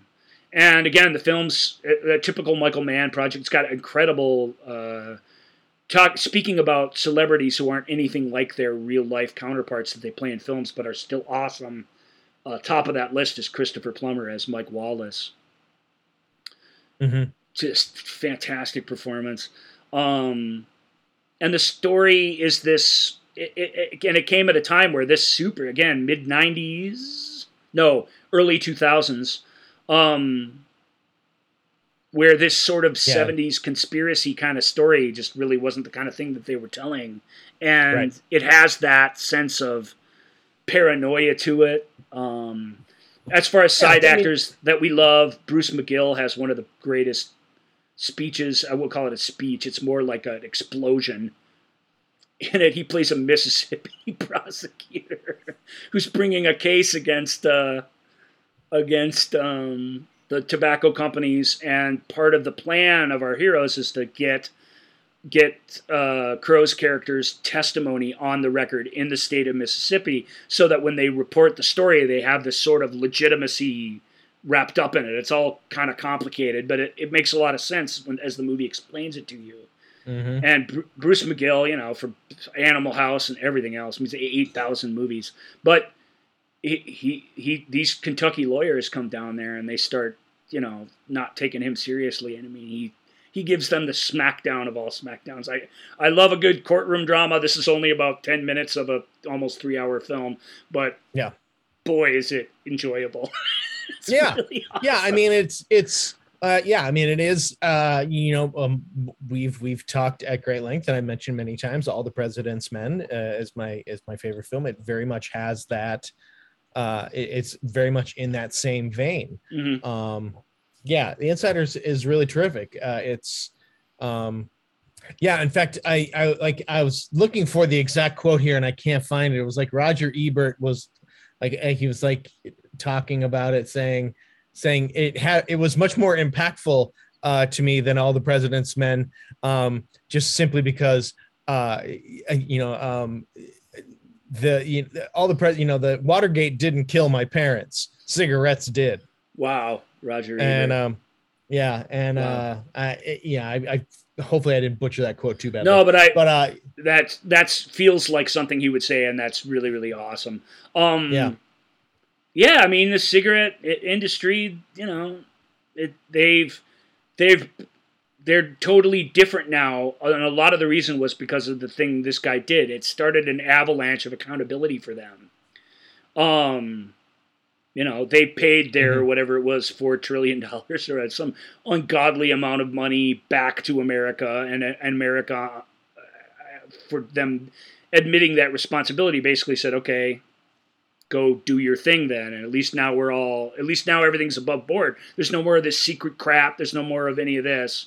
And it shows you that even the cigarette industry, to some degree, because it's still going strong, was purified by that action. And that started with this. We're going to start admitting that you're killing everybody and that you make these more addictive chemically on purpose. It's not just some byproduct of what you do. It's you heightened that. That's what this guy, that's the department he worked in, and that's the secret that he revealed, was that the addictiveness of the thing, not so much the deadliness of it, but the addictiveness of it was a chemically manufactured and enhanced thing. They didn't add things to it. They just brought the part of it in it out as much as they could that did that. Yeah. And it's stunning. And everybody screws him over. In 60 Minutes ends up screwing him over, and he just keeps fighting. That man of integrity, this sort of Ayn Rand style man of integrity, in an Ayn Rand novel, he would work for the cigarette company as a CEO, but still, right. It still has that man of integrity, man of principle feel to it. and it just works really, really well. And Pacino's character, who gets caught in the middle of it, thinks, manipulates this dude, gets him to come out, gets him to act sometimes against his better interest, all because for the truth, and then to find out that the truth's not that important when money is involved. Like, for him, the rude awakening of that is very intense. And it's intense to us as we're watching the movie. It's jarring and unforgivable, and it's really, really, really good, complicated story about complicated stuff that's just super well communicated. And like Joel said, that it more than even that, the mood of the thing, the sense of paranoia that hangs over the thing, the sense of behind every door there's something going on, and it's people that are out to get us. You really feel that way the whole time you're watching that movie, and I love it for that. So. Yep. All right. Yeah. Easily could have been number one. But our number one film, I mean, to me, it really was never in question, because this film is, it's Michael Mann movie. It really is. It really is. And it is 1995's Heat. Yeah. It's like put all these other movies in a blender and pour it out in the right order. You get Heat. Our buddy, late friend Gus, called it Cops and Robbers and the Women Who Love Them. that's to me, that's like the story of all of these. Sure, one's in colonial America, but it still has that same feel to it. These opposing forces of the law, of humanity, whatever. The two rams button heads throughout the movie. Even if only virtually, that's the thing. It's about this cop played by Al Pacino again, and a robber played by Robert De Niro. And of all the cop characters, Pacino again is kind of the ultimate one for Mann, and of all the robber characters, De Niro's character is just this perfect encapsulation of all these criminals we've seen in all of these stories. The total man of honor who, at the same time, is prepared, has decided and therefore committed himself knowingly to take every step imaginable to remain free of the law, and is willing to sacrifice anything to do that. And the movie proves that. Yeah. A very experienced cat burglar and a robbery cop. Pacino's really fun in it. He's very, very entertaining. He has a woman he's married to played by Diane Venora, and I always consider this. She is not the typical Michael Mann leading lady. The nice girl that De Niro meets sort of is, but this she's like an art student sort of perfect thing. Mm-hmm. Perfect young thing for Robert De Niro to completely be shaken off of his very singular track over. Diane Venora, on the other hand, is this most obnoxious sort of LA high society, like super. I don't know how to put it. I don't want to badger like psychotherapy or anything like that, but she's got like this psychotherapy catchphrase for literally everything in her life, in this way that a guy like Pacino self-help. She lives by self-help books. Yeah, it's really, and it's for a sort of self-made, hardworking, down in the dregs guy. It's you don't even, in a way, you can totally see how they came together. But in a way, they're at the point now where their relationship's sort of poisonous. She has a daughter played brilliantly by Natalie Portman when she was really young, hot off of The Professional, and she's so good in it. You don't realize at first how important it is that she make her stand every time she's in frame until she becomes the center of the story. But it's really, really well done by a young actor who understands the vulnerability of this young person. It's hard to explain, but it's just fantastic. And every role in it, Ashley Judd's at her best in it. Val Kilmer in Val Kilmer's terrific in this film. It's maybe the best he's ever been. He's so super cool. Yeah. I'm partial to some other things, like I like Willow and some other things. Right. But just as this... it just must have been so cool. Like, again, he's kind of third build in it. at a time when he was his biggest star. But he was wise enough to look at it, see who the guy was, and get it and do it, and be willing to be playing third fiddle to Pacino and De Niro, who had only ever been in one movie together, Godfather 2, and because their stories took place in different time periods, they never appeared together. They almost never appeared together in this. Right, and then they realized that and went, we really need to find a place to have these. Well, I think it was them that realized it. You got to have these guys come together at some point. It's cool that you've written these parallel stories for them. But you can still have that and have them have a word amongst each other. And they spent kind of the whole movie. It was the last thing they shot for it. They spent the whole movie writing something that would be worth it while for Pacino and De Niro's characters to sit down that just wouldn't just be redundant. Yeah. And it actually is redundant. What happens in that scene is not needed by the movie at all. Nope. But we need to see them looking each other in the eye. That's the extra component. I've seen you, I've talked to you, and I'm still the same guy I was when I walked in here. Make no mistake about it. That's me paraphrasing. And they can do that. Yeah. And they can do that because they are both men of a code. Right.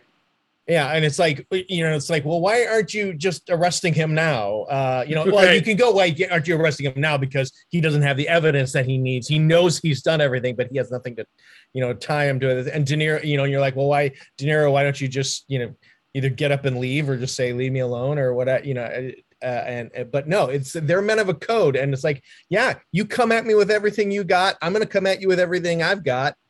And whoever wins, wins. It's the code that shatters De Niro's plan eventually.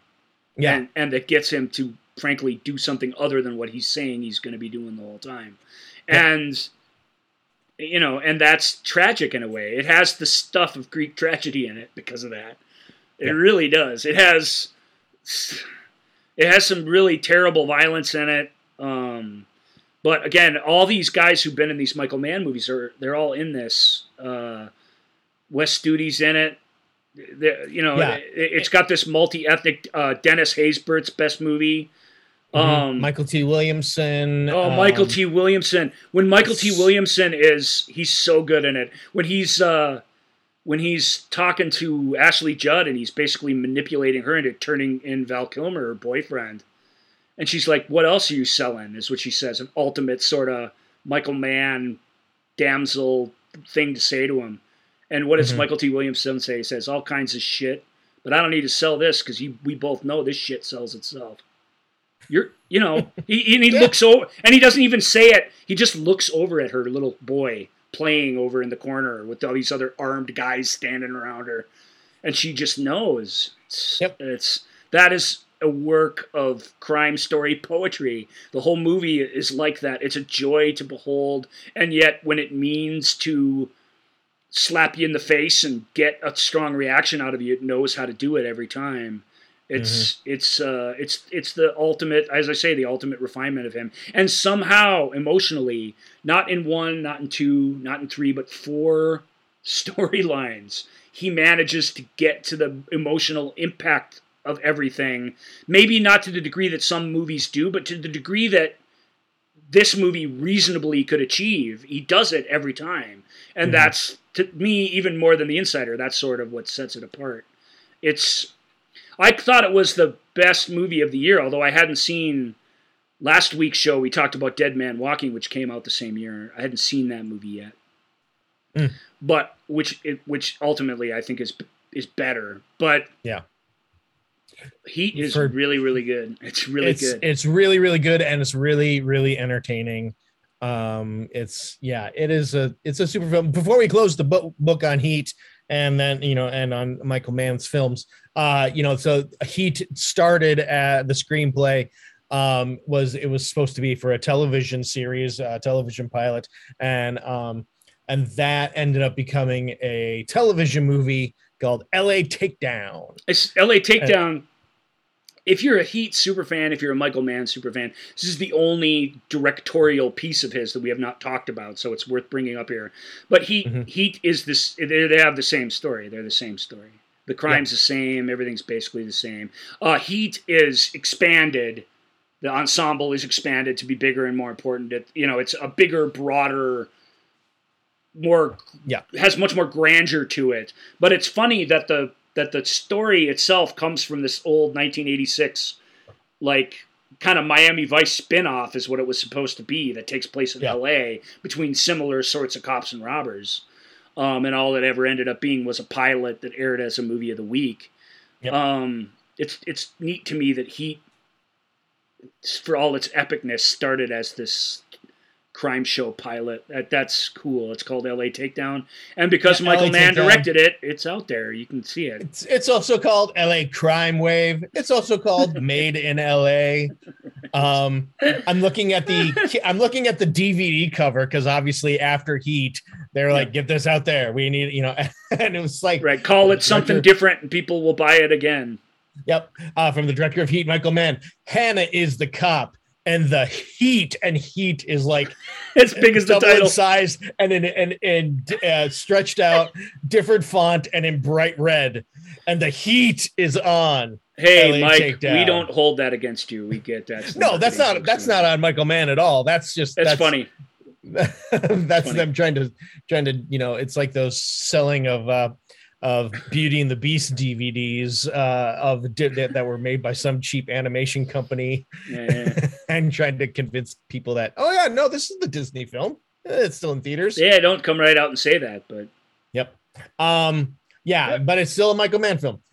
So that'll do it. Heat, Heat, our number one Michael Mann film.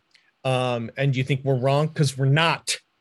And you know what? I'm not even going to invite you to write us at Ask Joel and Ryan at Twitter and Instagram, or go to the Facebook page, The Movie Show with Joel and Ryan, or to comment on the YouTube video if you're watching us on YouTube. I'm not even going to ask you to do that because you know what? We're right. We're so right that we went against even our own instincts to make sure that Heat was number one, because it really is iconic. Yeah, and it hasn't been bettered, and it is not likely to. Again, maybe Michael Mann's best movies yet to come. It's possible he's still making movies. Yep. This isn't the John Candy list. This is more of a Sigourney Weaver list where. Yep. He is set. His next project. Apparently there is a HBO series coming out called Tokyo Vice, and Michael Mann directs episode 1. Cool. So I'll watch that. Yep. All right. We got a little bit of time left. How about some hot takes, Ryan? Let's do it. Let's get some hot takes. Let's get some hot takes. Let's get some hot takes. Let's get some hot takes. All right. Woo. Here we go. Okay. All right. So these these are not my hot takes. They all come from TikTok. This is the Hot Takes TikTok edition. Nice. Which we're going to see how my week goes. We might end up with a TikTok presence by the end of the week. Okay. We're going to see. I'll leave that to you. That's on me. That's if I decide to take on yet more stuff that I don't get paid for. But I have fun doing it. Indeed. All right. I believe you pay for the privilege of being an equal partner in the movie show with Joel and Ryan. That's true. I have to check my finances to make sure of that. But yep. All right. This first one comes from this hot take comes from C Girl 108 on TikTok, and it is in regards to Jurassic Park. And her hot take is, and I do like this one, Nedry complains the entire movie, about how unappreciated he is and how cheap, how he should be making tons more money, and he uses it for a justification for stealing the embryos to sell off to the InGen competitor. However, by the end of the movie, a 12-year-old is able to crack the code and reboot and get the whole system up and running, saving everybody. So really, pretty much any basic computer person with a little bit of training could have done it. Thus, again, really illustrating Nedry's, Nedry's villainy as a character. Look, when Nedry's system's running at the top of the movie, nobody's getting eaten by anything. There is that. When it shuts down, all hell breaks loose. It's more than just nature survives. It's this complicated system. Without it in place, you're just that away from being eaten alive by something that's higher on the food chain than you. So in a way, he, what's his face is out of money. This is played out more in the book than it is in the story. But the guy who's running the show has put every last penny and then some into this thing, and doesn't have anything else to give this guy. But he's also paid him pretty well to do this, and it's sort of Nedry's own financial irresponsibility that's put him in this spot. And again, I'm talking about this from the terms of the book rather than the movie. We'll get to the movie in a second, but in the book, it all shows you that the economic realities of our world and dinosaurs from prehistory don't mix, just like they don't mix easily with anything in the modern world. That's the point of the thing. And this is just another way in which that's shown. The little girl knowing how to reboot the system, because I think in the book it's really just you go to where they go in that basement and flick the switch like what Ellie does, and it just starts up itself. Yeah. That's the mission. Yeah. It's not some little girl going, I recognize, Linux or whatever. Oh, I know this system, and I can. Yeah, but, they're trying to give a little girl agency and be the hero of the moment. In a movie, that movie's pretty good, so I don't mind that. What was the premise of this hot take? I'm sort of skirting around that. It just was, once it was just kind of showing that Nedry's system couldn't have been worth much because a little girl figured out how to reboot it. Well, a 12-year-old can figure out how to do it. So that spoken, I'll just say this, and I like your hot take, it's fun, but spoken like somebody who's not on an island with a bunch of man-eating dinosaurs, I have to say, Pumpkin. That's fair. I think that's a fair rebuttal. Yeah. It's a fair rebuttal. All right, next I'll take Nedry's software functioning anytime if that's what's between me and them. Hell yes.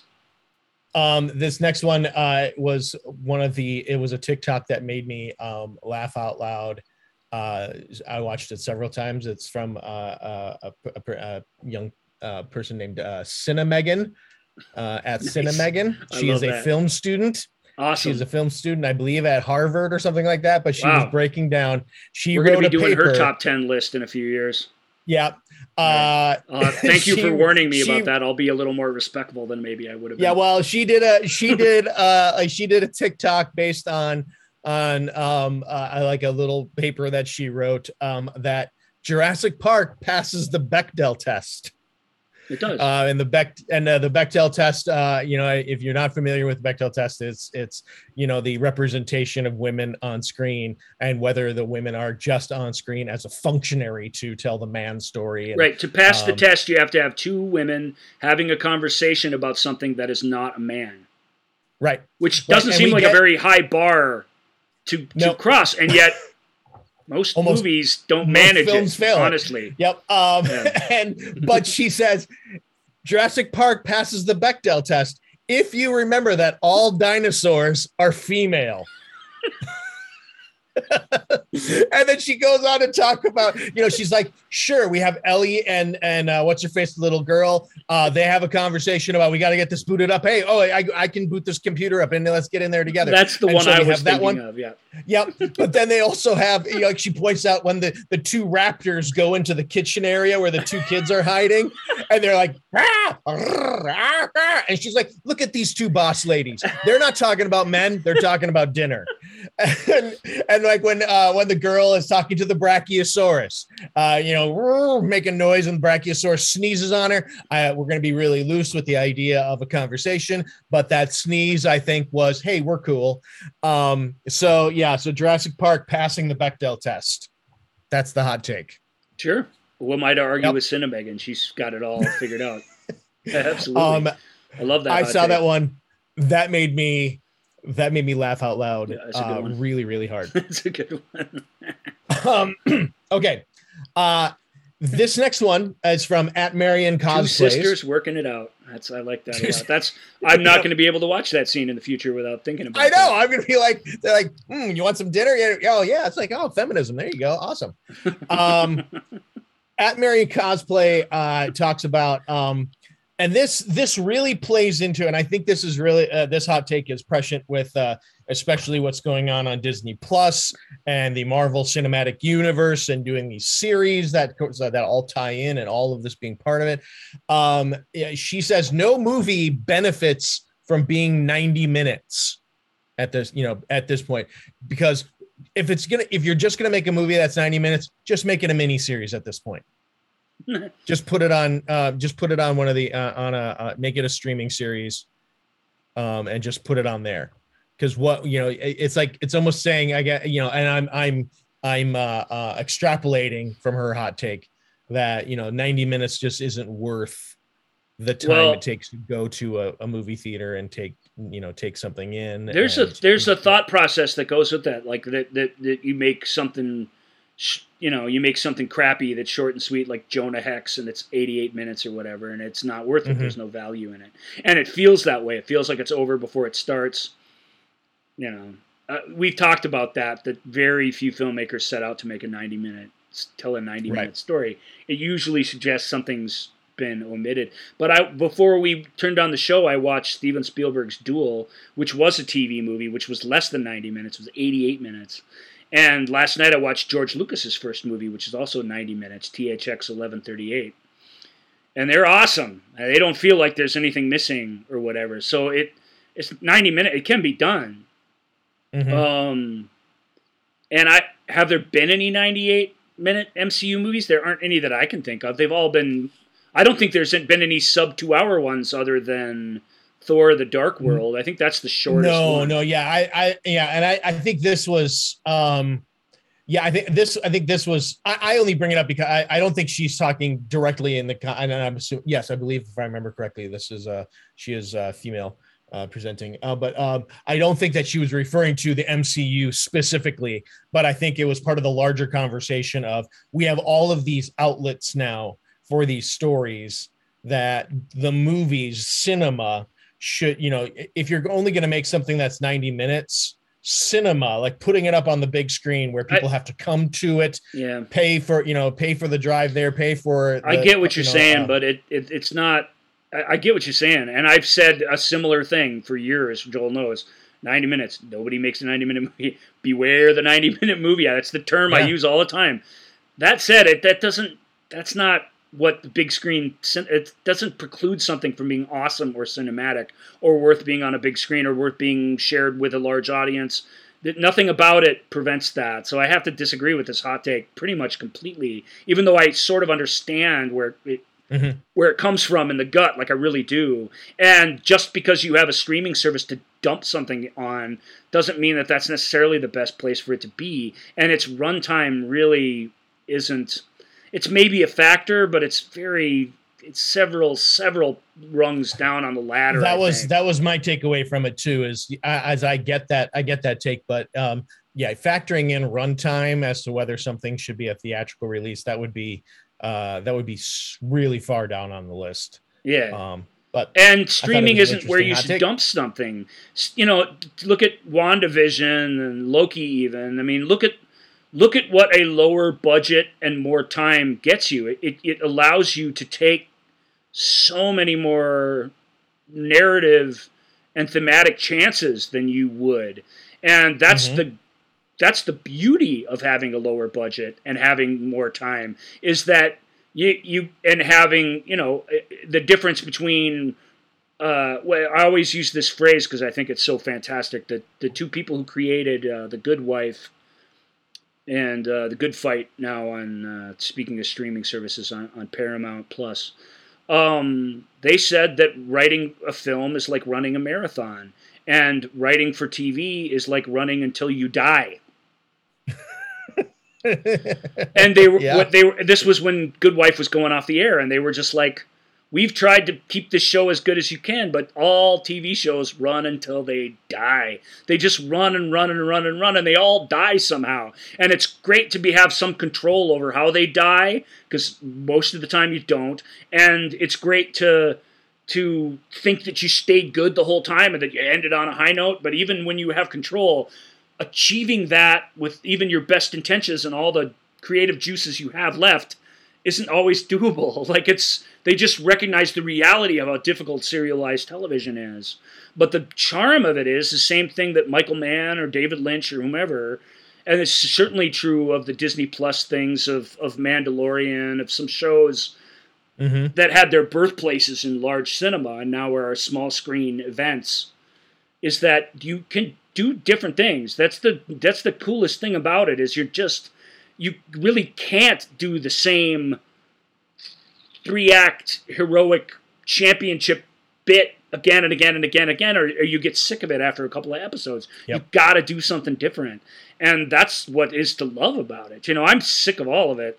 We're talking about MCU specifically, but even just all of this stuff. It's just like I'm get tiring of it. But it's neat to see it on TV, even though on TV, you know, 10 episodes of this, 10 episodes of that, 10 more of this, 10 more of that. It gets old quicker. You become less forgiving of it.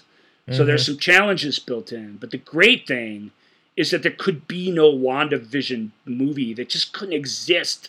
There's no chance that they could have done that in a cinematic forum. So instead of playing to the weaknesses and putting the bad stuff here and the good stuff there, you know, look at what the strengths of each thing are and try and bring that out of it every time as best you can. That's all we can ask of the creative people out there, I think.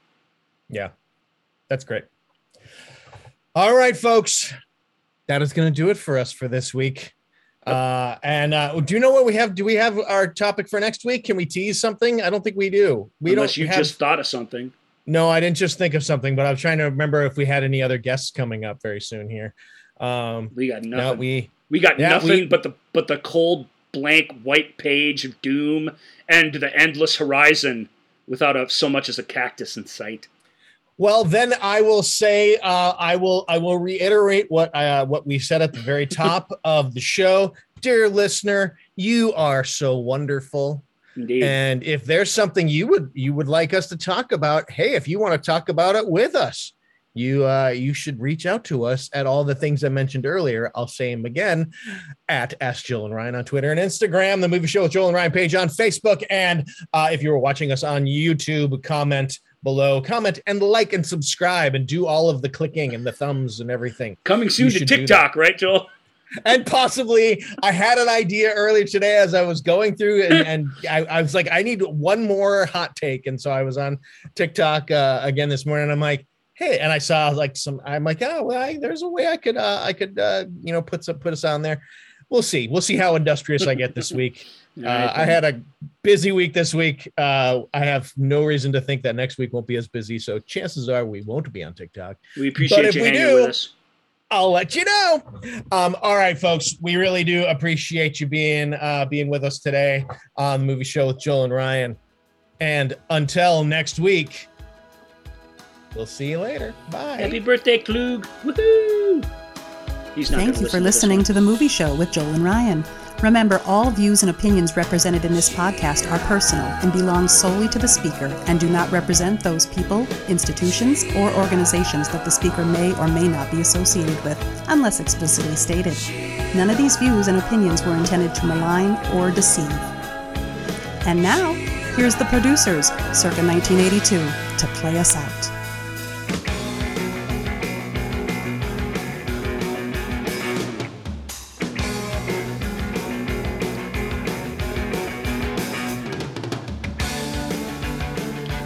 Yeah, if we wanted Klug to come, we should have done best benevolent zombies or best Bette Midler cameos or I don't know, something different than Michael Mann films, I suspect. But happy birthday, pal. Oh my God.